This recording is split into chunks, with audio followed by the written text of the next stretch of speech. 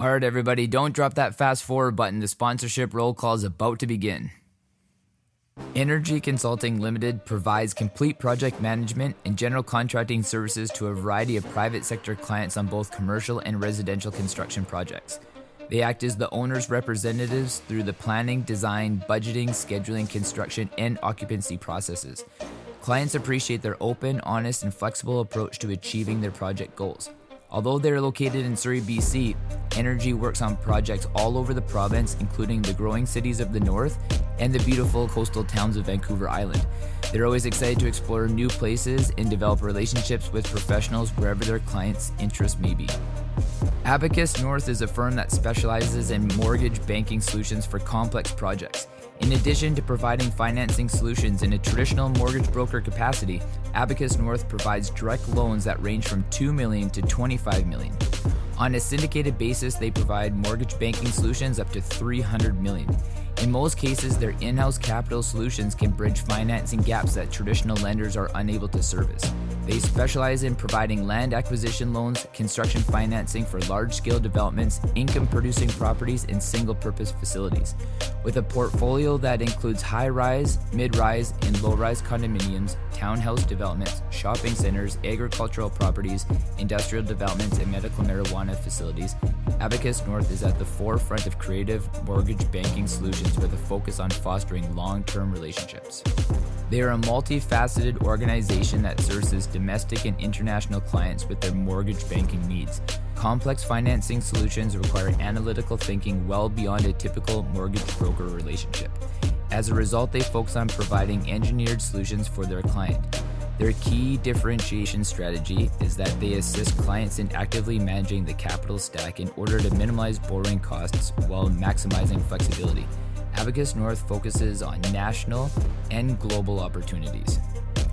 Ascentia CPA has a team of new-gen chartered professional accountants that are dedicated to advancing companies using expertise combined with emerging technologies. The team at Ascentia will implement the latest accounting technologies, allowing you to not only run a business, but to run a smart business that will excel in your industry. Their focus is to provide growth-centric, value-added, and timely accounting services for businesses as well as individuals across Canada. Unlike standard accounting firms, by embracing cloud-based software, the team at Ascentia will provide you with real-time accounting information on a secure platform that is accessible anywhere at any time, allowing you to make better informed decisions and gain more controlled overview of your financial data. The reliability and expertise you will experience with the professionals at Ascentia will assist you in the preparation of corporate and personal tax returns, financial statements, bookkeeping, government filings, tax and estate planning, as well as business advisory services. For more information on the advantages of online accounting and to book a complimentary meeting online, be sure to visit ascentiacpa.ca. We are I.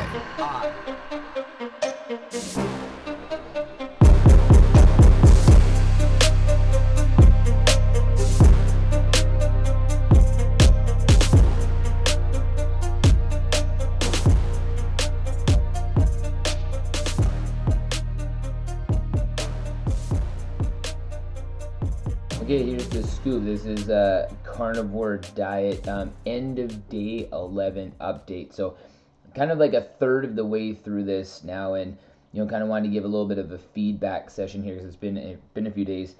So that cramp I had in my upper left abdominal, kind of right around like where your stomach is, like that's been completely gone.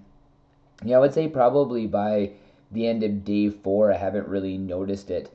And kind of like reflecting back, it's kind of like when I had a really high fat intake, like a lot of bone marrow, just because like a lot of the foods that I was eating, a lot of the meats that I was eating, like weren't very high in fat, and that's what I chose to be able to substitute in, because I'm not a huge fan of butter, and I'm not a really big fan of having butter as an acceptable fat source. Because then again, like, why shouldn't I be drinking milk? Why can't I eat cheese? If I'm going to eat butter, I can find an animal product way of being able to do this. And that's why I always chose bone marrow. But to be honest, and now that I've discovered lamb, it's just been like a saving grace. Like, I absolutely love lamb. I didn't realize, I always knew I loved lamb chops. Always knew that I loved rack of lamb. Sorry, when I was in a restaurant. But now having these lamb chops and minced lamb, it's been a saving grace. Like it just for like the fat content, like the taste, the flavor, and everything. So a little bit of update on like sources. So I've had clams, mussels, squid, oysters, prawns, shrimp, um, salmon. I've had beef, pork, lamb, and chicken and turkey.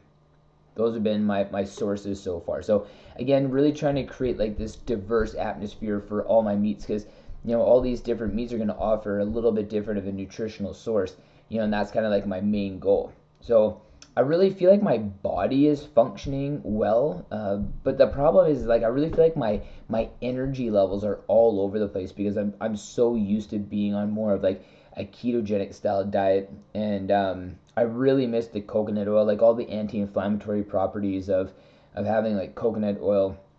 I've been kind of getting that little lower back discomfort, and when I ran the other day, I had some ankle discomfort. Just like my fingers feel, like just like a little bit, not arthritic, but they just feel like I would say, for lack of a better way of explaining, it's just a little bit weaker. And these are only things that I've noticed. They may or may not have anything to do with the carnivore diet, but again, I'm trying to stay strictly observational here. These are not things that I experienced when I was on my previous diet that I am experiencing now. Again, like the energy levels and stuff, it just like I do not have like the same amount of energy. I know a lot of people say their energy levels go up. I definitely haven't found that. Definitely haven't found like energy increases like at all. If anything, I'd say my energy is a little bit more flat.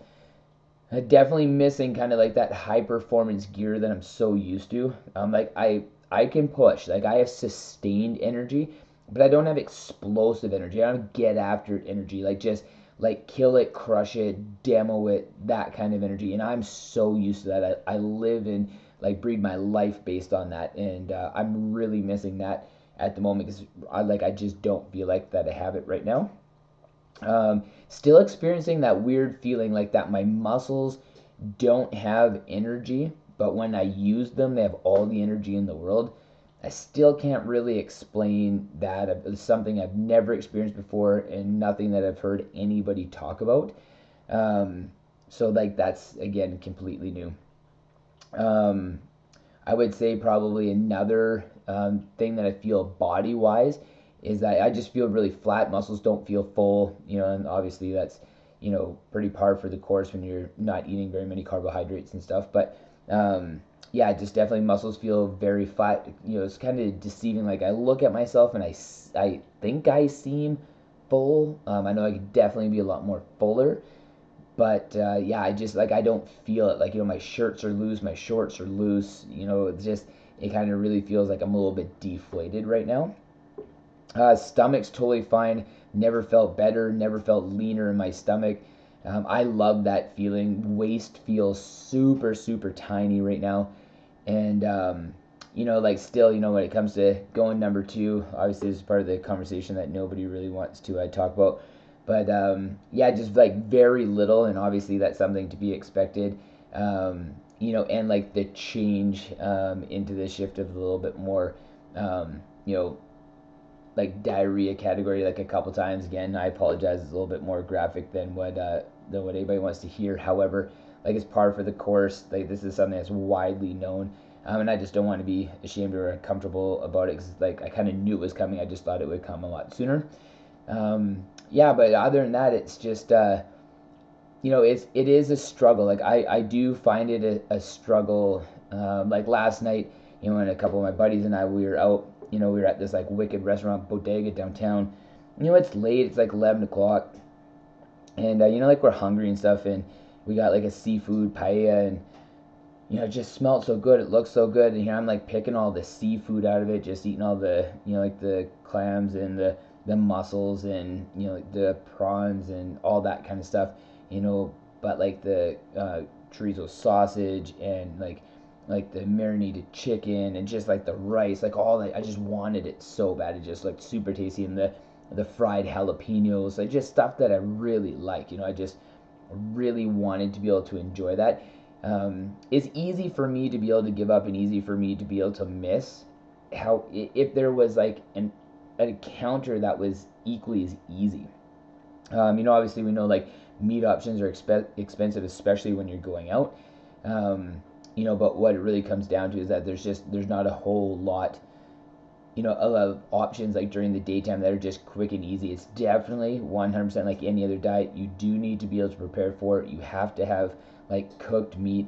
You have to have a way to be able to like keep that preserved. So I have found that really tricky because a lot of the foods that I ate before were very easily preserved. Could leave them all day and just not really have to think about it.